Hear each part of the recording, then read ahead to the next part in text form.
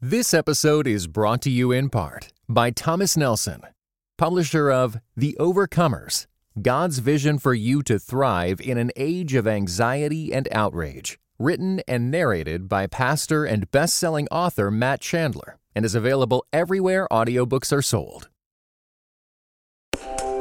Welcome to the Table Podcast, where we discuss issues of God and culture, brought to you by Dallas Theological Seminary.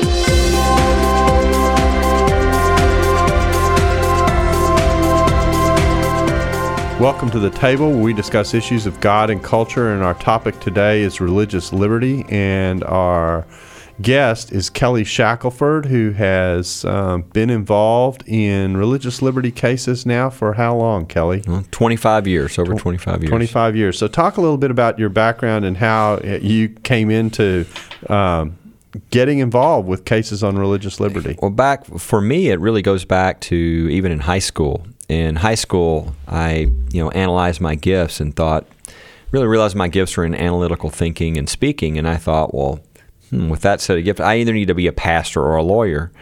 And people thought that was kind of a God or Satan choice, the pastor or lawyer. And as I talked to my youth pastor, and he said, well, I'll tell you this. If you're called to be a minister, it's a wonderful calling. But we do have a lot of Christian ministers, and we sure could use some more Christian lawyers. And as I really analyzed my DNA and sort of how God had made me, I thought I was probably better on the law side. I felt a little more called to the law. I don't know how good of a counselor I would have been. And really felt like law was where I was really being called. So I went to law school, but my heart was still, for ministry. So even while I was at law school, I spent a lot of my time leading the discipleship ministry for the college students at my church, and really didn't study as much as the other people did, and entered with average intelligence compared to the rest of the students. It's really kind of a bad approach, but I was making all the high grades, and it was just the Lord's way to show me, use your legal skills, but combine with ministry. And so when I got out, I clerked for a federal judge, which you do for a year. You sort of help research and write opinions. You know what it's like on the other side of the bench. And you get all these really nice offers to come work for the big law firms because they want the people who have that understanding of what it's like, what influences, what doesn't. And I had all those offers, and I just thought, I think I'd suffocate going into the regular law thing. I just don't feel like that's what I'm called to do. And so I thought, well, what do you want to do? And I thought, well, I want to use my legal skills, but I want to help pastors and churches and religious freedoms and our founding principles, and I'd even like to go to seminary part-time. And I thought, well, there's no job to pay you to do any of that stuff. And about 2 weeks later, two guys called me with major law firms. I'd never met these guys before in my life. And they said, will you go to lunch? And I said, sure. They said, look, we started donating our time for religious freedom. We're getting so many calls now, it's hurting our ability to make a living. And so we were wondering, would you be willing to come on, do legal cases, help pastors, churches, religious freedoms, our founding principles, and you can even go to seminary part-time if you want to. And that was 25 years ago. And those guys paid me out of their pocket. I was making $28,000 as a clerk, so I didn't, have a huge upkeep at the time. And 25 years later, Liberty Institute's the largest legal organization in the country that focuses exclusively on religious liberty in the United States. So you run Liberty Institute, basically? I do. And so it's one of those American stories of something that didn't exist that God created because I think He knew we were, especially now, going to need it, because it's never been to the level of attack and case levels that we're having to do now. So you've been involved in religious liberty for some time now. Let's talk a little bit about where the concept of religious liberty comes from, because when we look at the Constitution, of course, we're dealing with the Bill of Rights, and I'm going to keep this real basic for people because some people understand this and some people don't. But so which amendment of the Bill of Rights are we dealing with here when we talk about religious liberty? Well, both of the clauses, the first two clauses in the First Amendment. Okay. So, which Congress shall make no law respecting an establishment of religion or prohibiting the free exercise thereof.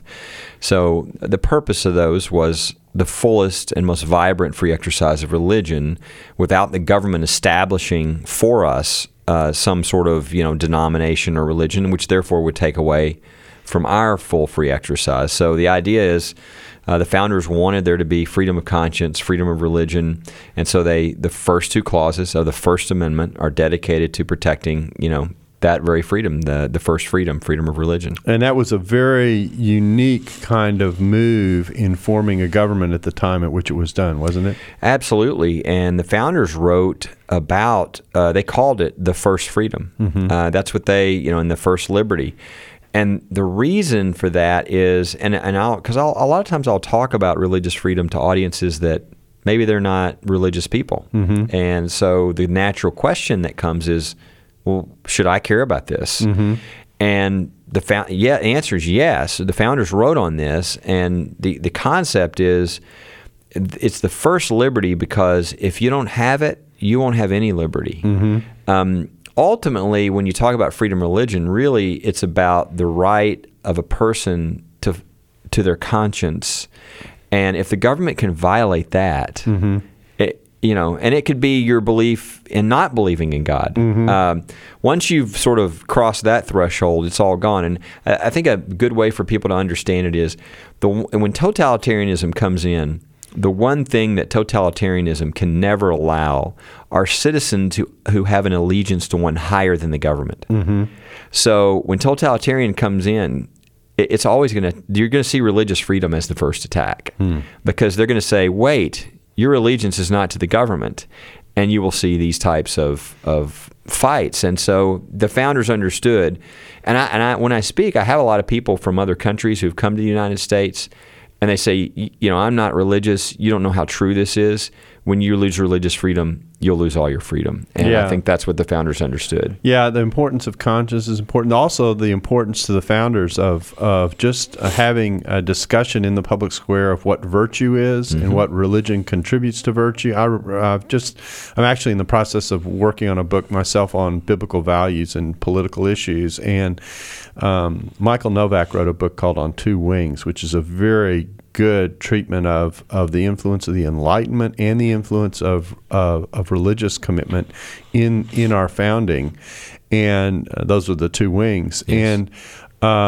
And it's an interesting combination because most people think the Enlightenment and religious belief work against one another. Right. But in this particular case, they worked alongside one another. They made a big point. He makes a big point, for example, of how you have Thomas Jefferson, who isn't exactly the most orthodox religious figure in the history of the country, and John Adams, who helped to form this government and put together this combination of rights and privileges that allow us, on the one hand, to have a government that we're committed to, and on the other hand, to keep our freedom of conscience. So it's a very, very foundational and important area. It was unique at the time. It was designed to protect, I think we have to be honest about this, it was designed to protect a reaction that the founding fathers had to being under a king and being and having a state church. So it was protecting that. It was a protection against the bad side of religion, if I can say it that way, that had led to many religious conflicts, bloody religious conflicts in Europe in its history. I tell people, if you go through a 30 years war, and that's not even the bad one, you've got a 100 years war that comes alongside of it, then you can understand why there were efforts to marginalize aspects of religion. But it was never the intent to remove religious reflection from our society and from our public square. That's right. I mean, it's funny. We're talking about this, and we can talk about this later, but we're talking about this today when the Supreme Court issued a decision about prayer. And the main, really the guts of the decision, if you look at it very quickly, is how can we say that this is unconstitutional when this is the essence of what the founders exactly did? I mean, this is what they did when they passed the Constitution. They had prayer. Yeah. They established a chaplain the same day that was paid from the federal treasury to say prayers. So they clearly, this idea that, our Constitution or our founders, established something to sort of, push religion to the corners and, we're not going to be religious. That's really, you have to try to change what this country is, its history.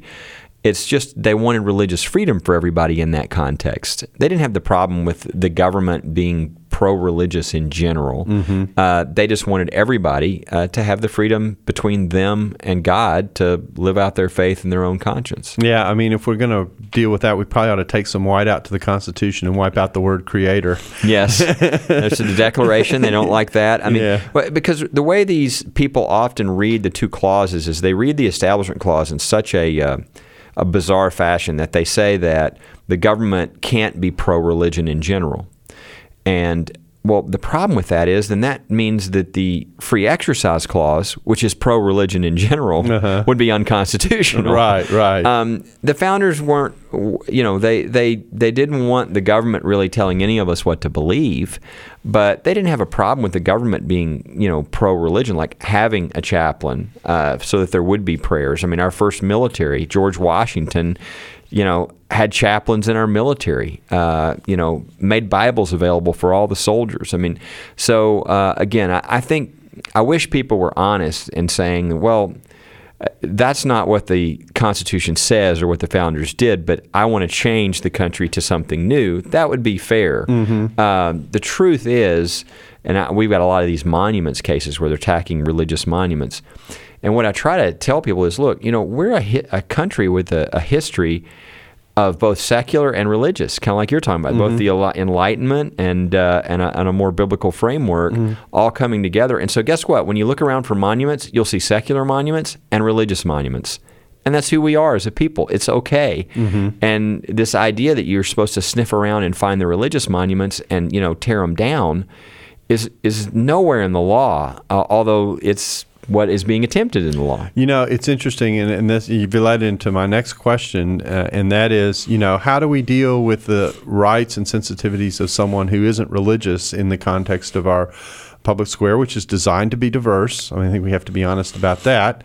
And so, how do we deal with that? And my initial reaction is to say, well, if someone's an atheist, I'm not inherently offended by that. That's their choice. And hopefully they'll recognize the same thing for me for being a religious person. It seems to me that is how it was designed to function versus some other. Absolutely. No, absolutely. And so you provide freedom for everybody to their own beliefs, to their own expression. But there's this new sort of intolerance. I have a right. Well, there's a group that calls themselves the Freedom from Religion Foundation, and they run around the country, filing letters and trying to really change the country. Well, I mean, as somebody who practices this area, it's just such a foolish, phrase. There's no freedom from religion if there's freedom of religion. There's no freedom from speech if there's freedom of speech. The whole point of living in a free society is you hear things that you disagree with, and that's okay. That people have a right to express things you disagree with, and that includes religious things that you disagree with. Right. So to have freedom of religion means citizens don't have some sort of right to be free from hearing about other people's religion. They're going to in a free society where the exchange of ideas occurs. And this attempt to sort of push it into the outskirts, and they do it through different ways, sometimes much more subtly than others. I mean, one of the favorites is the use of the term, which is, of course, not in the Constitution, but the concept of separation of church and state. But then they read that in a really wooden, kind of bizarre way to mean that everywhere the government is, religion can't be there. Well, the government's everywhere. So what that would essentially mean is religion goes into the corners of society and religious expression in the corners of society. And that is what some people really want. They want religious freedom to mean you have the right to your religion in your church, in your synagogue, and in your home. And that's it. And so things like, being able to exercise your faith in your workplace, or, and that's what we're seeing these cases on, Hobby Lobby and others. Right. I mean, that's what these cases are really ultimately about. We're representing people as Christians who are losing their job because they're living their faith out in their workplace, which is against the law. We have laws protecting against that. But this is this whole philosophy that wants to sort of, they think the country would be better if religion was removed from public society. And it's amazing because, again, if you look at the history of our country, you can look at, there's a very famous citation from George Washington in his farewell address talking about how important virtue and religion is to the stability of a society. You've got John Adams making this same point as one of the founders. Thomas Jefferson makes the same point, even though he, as we've already said, isn't necessarily an Orthodox Christian. People see the value of the pursuit of virtue as a stabilizing force in the culture, and yet we've got this push to kind of almost have anything goes, which actually is it may, to some people's minds, protect them, but it actually undermines the society that they are a part of. No, that's exactly right, and that's what's so funny about these cases. If these folks ever got what they really wanted, what they'd really have is the government having power over people's conscience. Mm-hmm. I mean, freedom from religion. If the government could tell us that we're not going to talk about religion in public. I mean, we've given an incredible power to the government mm-hmm. over the marketplace of ideas and people's conscience and expression, and what they don't understand is, for the atheists, they lose freedom too mm-hmm. when that happens, because the government power that has just been given will be used against them as well. So we really all should be for full, vibrant religious freedom for those of faith and those that don't have faith at all. Now, as Christians, we believe that we don't need an unfair advantage, because all we need is freedom to speak the truth and let the Holy Spirit and God do what He will. Mm-hmm. But that's the fight. It seems like people want to kind of push it to the corners, or some people want to use the government for their religion in a way like we talked about earlier. To you think especially some of the Muslim countries where there's just a complete meshing of government and mm-hmm. and religion, and certainly there's not religious freedom in those places. That's a very different idea from ours. And I'll tell you one of the things that people miss a lot. One of the things so unique about our country and what you're talking about sort of the Enlightenment and as well as the biblical values that came in, is that leads to sort of a central core idea in our country that our freedoms, our liberties come from God, mm-hmm. and no government can take them away. That makes us very unique. You go around the world and find mm-hmm. countries that believe that. And I think that's what sort of contributes a lot to this sort of, renegade spirit, mm-hmm. This sort of independent mindset, America, that says, you're not going to take my liberty. Mm-hmm. And I think that's a very healthy thing for a free society, and I think it's really unique. But I think ultimately it comes from that idea right at the beginning of the Declaration of Independence that these rights come from our Creator. Mm-hmm. And it's on that presupposition that the nation is built. It says, I think the next line is, our foundations are built. And so that's where it starts. It starts with God giving us liberty, not government. Mm-hmm. And then the government is built upon that truth. God is a genius storyteller, and the evidence of this is threaded throughout Scripture. In Christianity Today's new show, Holy Curiosity, with me, Kat Armstrong, we explore storied connections threaded throughout Scripture from the Old Testament to the New. Our first mini-series, Connecting Dinah and the Woman at the Well, welcomes experts like Drs. Tim Mackey and Diane Landberg to give us insight and context into the physical location and meaning of these two stories. These stories will spark holy curiosity in your own faith, because once you see these connections, you can't unsee them. God wastes no person, place, or thing. Listen and subscribe to Holy Curiosity with Kat Armstrong on your favorite podcast platform.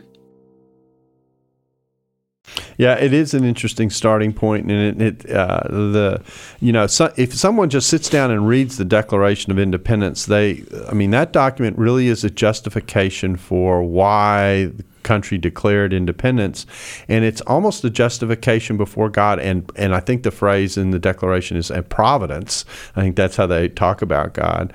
And there is also writing on the other end of it when when the colonies came to see how they were successful in the War of Revolution, they talk about providence a lot as well. And I don't want to get into a kind of manifest destiny point of view, but there is very much the sense that what was taking place before God, with God's awareness. And if we had the wall of separation built as some would have it, then when we go back and read our history, we not only would have to take white out to certain portions of the Declaration of Independence, we have to take white out to whole portions of the explanation of what was going on. No, you're exactly right. And I think it takes an incredible what's the word I'm looking for? It's not faith. It's I don't know, something. I can't imagine. You read the book, read something like 1776. Mm-hmm. I mean, not a Christian book, mm-hmm. just written on the history of what happened in 1776 by McCullough. Mm-hmm. Excellent. It was a bestseller and everything. You can't help but see God's hand. I mean, we should not be here as a nation. Right. I mean, our army was a joke somewhat, and the things that happened to allow for victory, I think, our founders all were very, very much believed that this was a miracle of God that this nation even came into existence, fighting the most powerful army in the world with very little. So I think that imbues through everything they do, and that is why you had, great times of prayer in the legislature. That is why they established chaplains. So again, there's a great religious heritage and religious history in our country. The great thing about it is it's not like some other countries and other religions, to be honest, that what they do when they infuse that with the government is they take away people's freedoms. I think the Judeo-Christian mindset and philosophy that believes that really your faith is between you and God is what really is behind giving freedom to everybody, no matter what their faith is, or even if they have no faith at all. Yeah, well, it's an important area, and I think that if you learn to equate freedom of religion and freedom of conscience and recognize that those two things very much go together, then there shouldn't be any sense of feeling threatened about the fact that this right exists and that it's a very important part of the way our country is structured. Okay, well, that kind of lays the background and the foundations for what we're going to talk about. You're here because you work in this area, you've worked the law in this area, and for some people, law is just a very strange part of the part of existence. So help us make sense out of this. When did the effort start to work on First Amendment issues, and what have we seen in the last, say, several decades that has changed the nature of the conversation? Well, I think what happened, to be honest, is sort of we got asleep at the wheel a little bit. You kind of assume that things are going to continue as they were, where there were other groups that have very different agendas. And so there were groups forming in the early 1900s to begin to take the country in a different direction on some of these issues, especially on religious freedom, to move towards what you would call a strict separation, to really sort of push religion to outside the public square, and certainly nowhere near anywhere that government is. And so you had for decades groups like the ACLU and others that had an agenda they were trying to accomplish, and literally no one on the other side. And so while they lost most of those cases, every once in a while they'd win one. And then they would eventually win another and win another, and you start to build some things that way. And so it really was a long time. We started to see, I think, the law move, especially in the 60s, in a direction that was not really true to what the founders and the Constitution meant, but they didn't have as much sort of intellectual firepower on the other side of the briefing. And I think eventually that started to move back. I'd say in the 1980s, there were groups, that do like what I do, that started to be involved, provide better, scholarship. There were also professors, law professors writing on some of these things, and I include in that not just people who are religious law professors, because most of them probably aren't. There are people who are agnostic and others, but who understand religious freedom and began to write on it and how important it was and how we had sort of missed the mark a little bit on what some of the directions we were going. So I would say that for a good while there, we really were moving in a bad direction and really pulling back on religious freedom and somewhat trying to deny our heritage, that we do have a religious history and religious heritage in this country. Nothing wrong with that, as long as you provide freedom for everybody.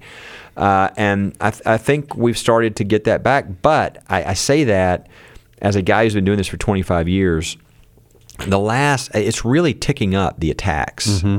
And there's really a movement afoot of people who, and I think maybe it comes from sort of a belief, that the non-moral absolutes crowd, and they just don't want to hear those kinds of concepts and phrases, and so they're literally trying to shut things down.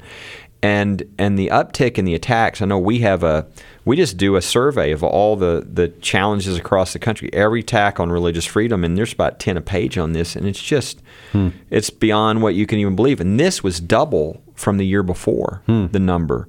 And it includes everything from an 8-year-old boy caught in his classroom praying over his meal at the lunch cafeteria, taken to the principal's office and told to never do that again, to senior citizens told that their meals were going to be taken away because they were federally funded and they were praying over their meals, and that violated separation of church and state. Oh, my goodness. And so you see how, it can be young, it can be old, it can be the North, the South. It's every situation now. There's literally nowhere to avoid these kinds of situations. You could go into a retirement home. There's plenty of retirement home cases about somebody tries to put up a Christmas decoration and there's a lawsuit to, oh no, we're not going to allow you to, even though it's a government-run facility. And so these are the type of things that are happening now, and it's just at a level I've never seen. And I've even seen it in the past year or so, especially move to something I really am uncomfortable with, which is away from sort of a what you can do to now an attack on what you believe. And I've seen that in a number of different cases. We have, for instance, a well-known sports broadcaster who got a job working for a major network, did a fabulous job, and then was fired. And when was asked why I was fired, this is what they told the newspaper. It was that they had found out that when he ran for office 2 years earlier, he'd been asked about marriage, and his answer about what he believed about marriage was that God says that marriage is a man and a woman. And that was the reason. They said that those kind of views didn't play well in their L.A. human resources department. And so he was fired not because of anything he did, but because of his beliefs, his religious beliefs that had nothing to do with his job performance. And so I could give you a lot of those examples, but it's that kind of conscience thing that I find really disturbing, because it's not even, well, you're doing something, and then I say, well, I'm doing it because of religion. That's the typical case. And they go, well, we don't care why you're doing it. We're not going to allow you to do this.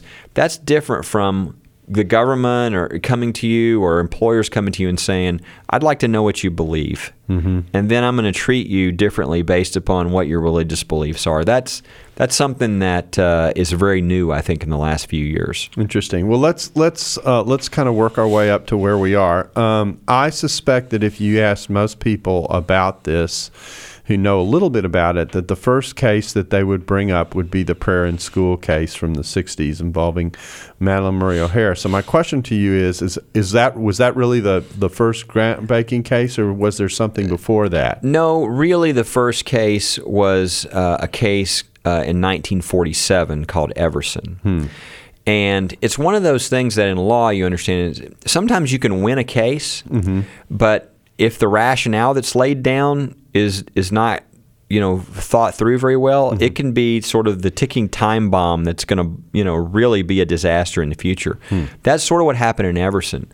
In Everson, and to be honest with you, some of this is a result, and there's been some books written on this, and it won't surprise most Christians, because, there's a majority of Christians in this country, so you'd think they'd be pro-religious freedom. Well, the reason for some of this conflict that happened with the Everson case is that the Protestants and the Protestants were kind of not liking the Catholics. And so, most schools were somewhat Protestant school, and the kind of, if you went to the public school, you were basically at a Protestant school. If you went to the private religious school, you were probably at the Catholic school. And so what this case was about was, it was a a program that was done so that people could get they could have a little bit of help on getting their kids to a private school with transportation, with busing and things. And there was an argument, well, that's unconstitutional. Well, some of the people behind this argument that was unconstitutional, it was, justices included later, it turned out were just anti-Catholic.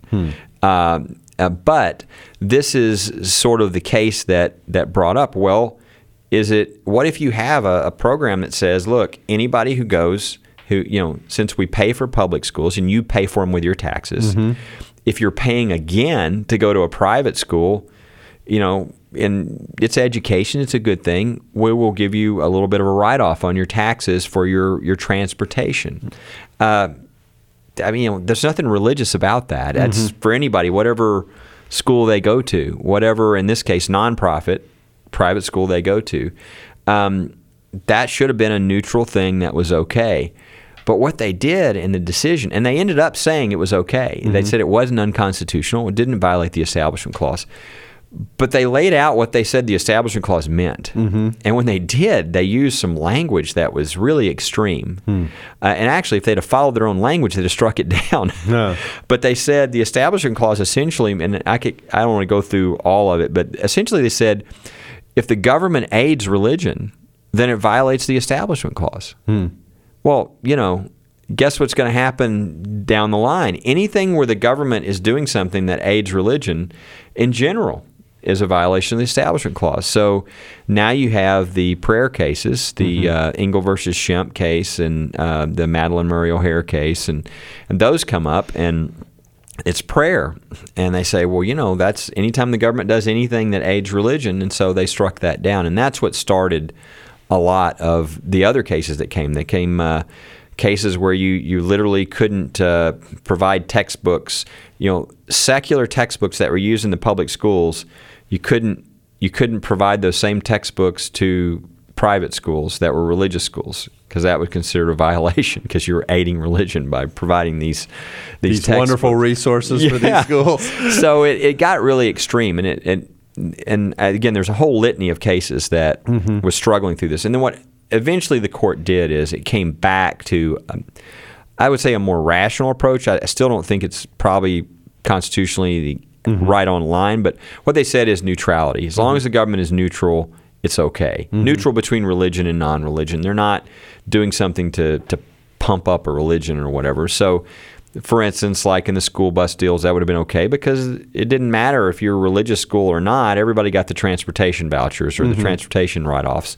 And so it would apply to any sort of government funding or these type of issues. And so it began to move back, I think, in a more rational way, but probably still not where the founders were, because, again, the founders didn't have a problem with money going to some sort of religion in general. For instance, having a chaplain. That chaplain, was paid by federal treasury money. But they considered him the chaplain for everybody, even though he was of a particular faith and a particular denomination. They just saw it as sort of religion in general being a good thing for the country, and they always wanted everybody to have their own individual freedom, but they didn't see a problem with the government supporting religion in a general way. So as you were saying this, the coins of our currency flash into my mind, and I wonder, do we go from "in God we trust" to just "we trust"? Yeah, that way. There's been a number of lawsuits on that, and there's been a number of lawsuits on the Pledge of Allegiance, which says "under God." Right. Again, we've had two of those lawsuits ourselves, and we've won all of those. But that's what the other side wants, and that's what they're trying to do with the lawsuits. That's just really not. If they can find judges that want to do that, then maybe they'll win someday. But I hope we never get there, because that's really not what the Constitution says. It's not, and it's what Justice Kennedy says, and I agree with him, would be sort of creating a hostility to religion. And of course, the founders never wanted a hostility to religion, this sort of secular state that was hostile to religion. In fact, they were very much the opposite. They were very friendly to religion. They just didn't want to take sides. They didn't want to say this denomination over this one, or we now have the Church of America, or they didn't want to do that. that because they came out of that, and that would restrict on freedom of every individual to choose their own faith in accordance to their own conscience. Thanks for listening to the Table Podcast. Join us next week for part 2. For more podcasts like this one, visit dts.edu/the table. Dallas Theological Seminary. Teach truth, love well.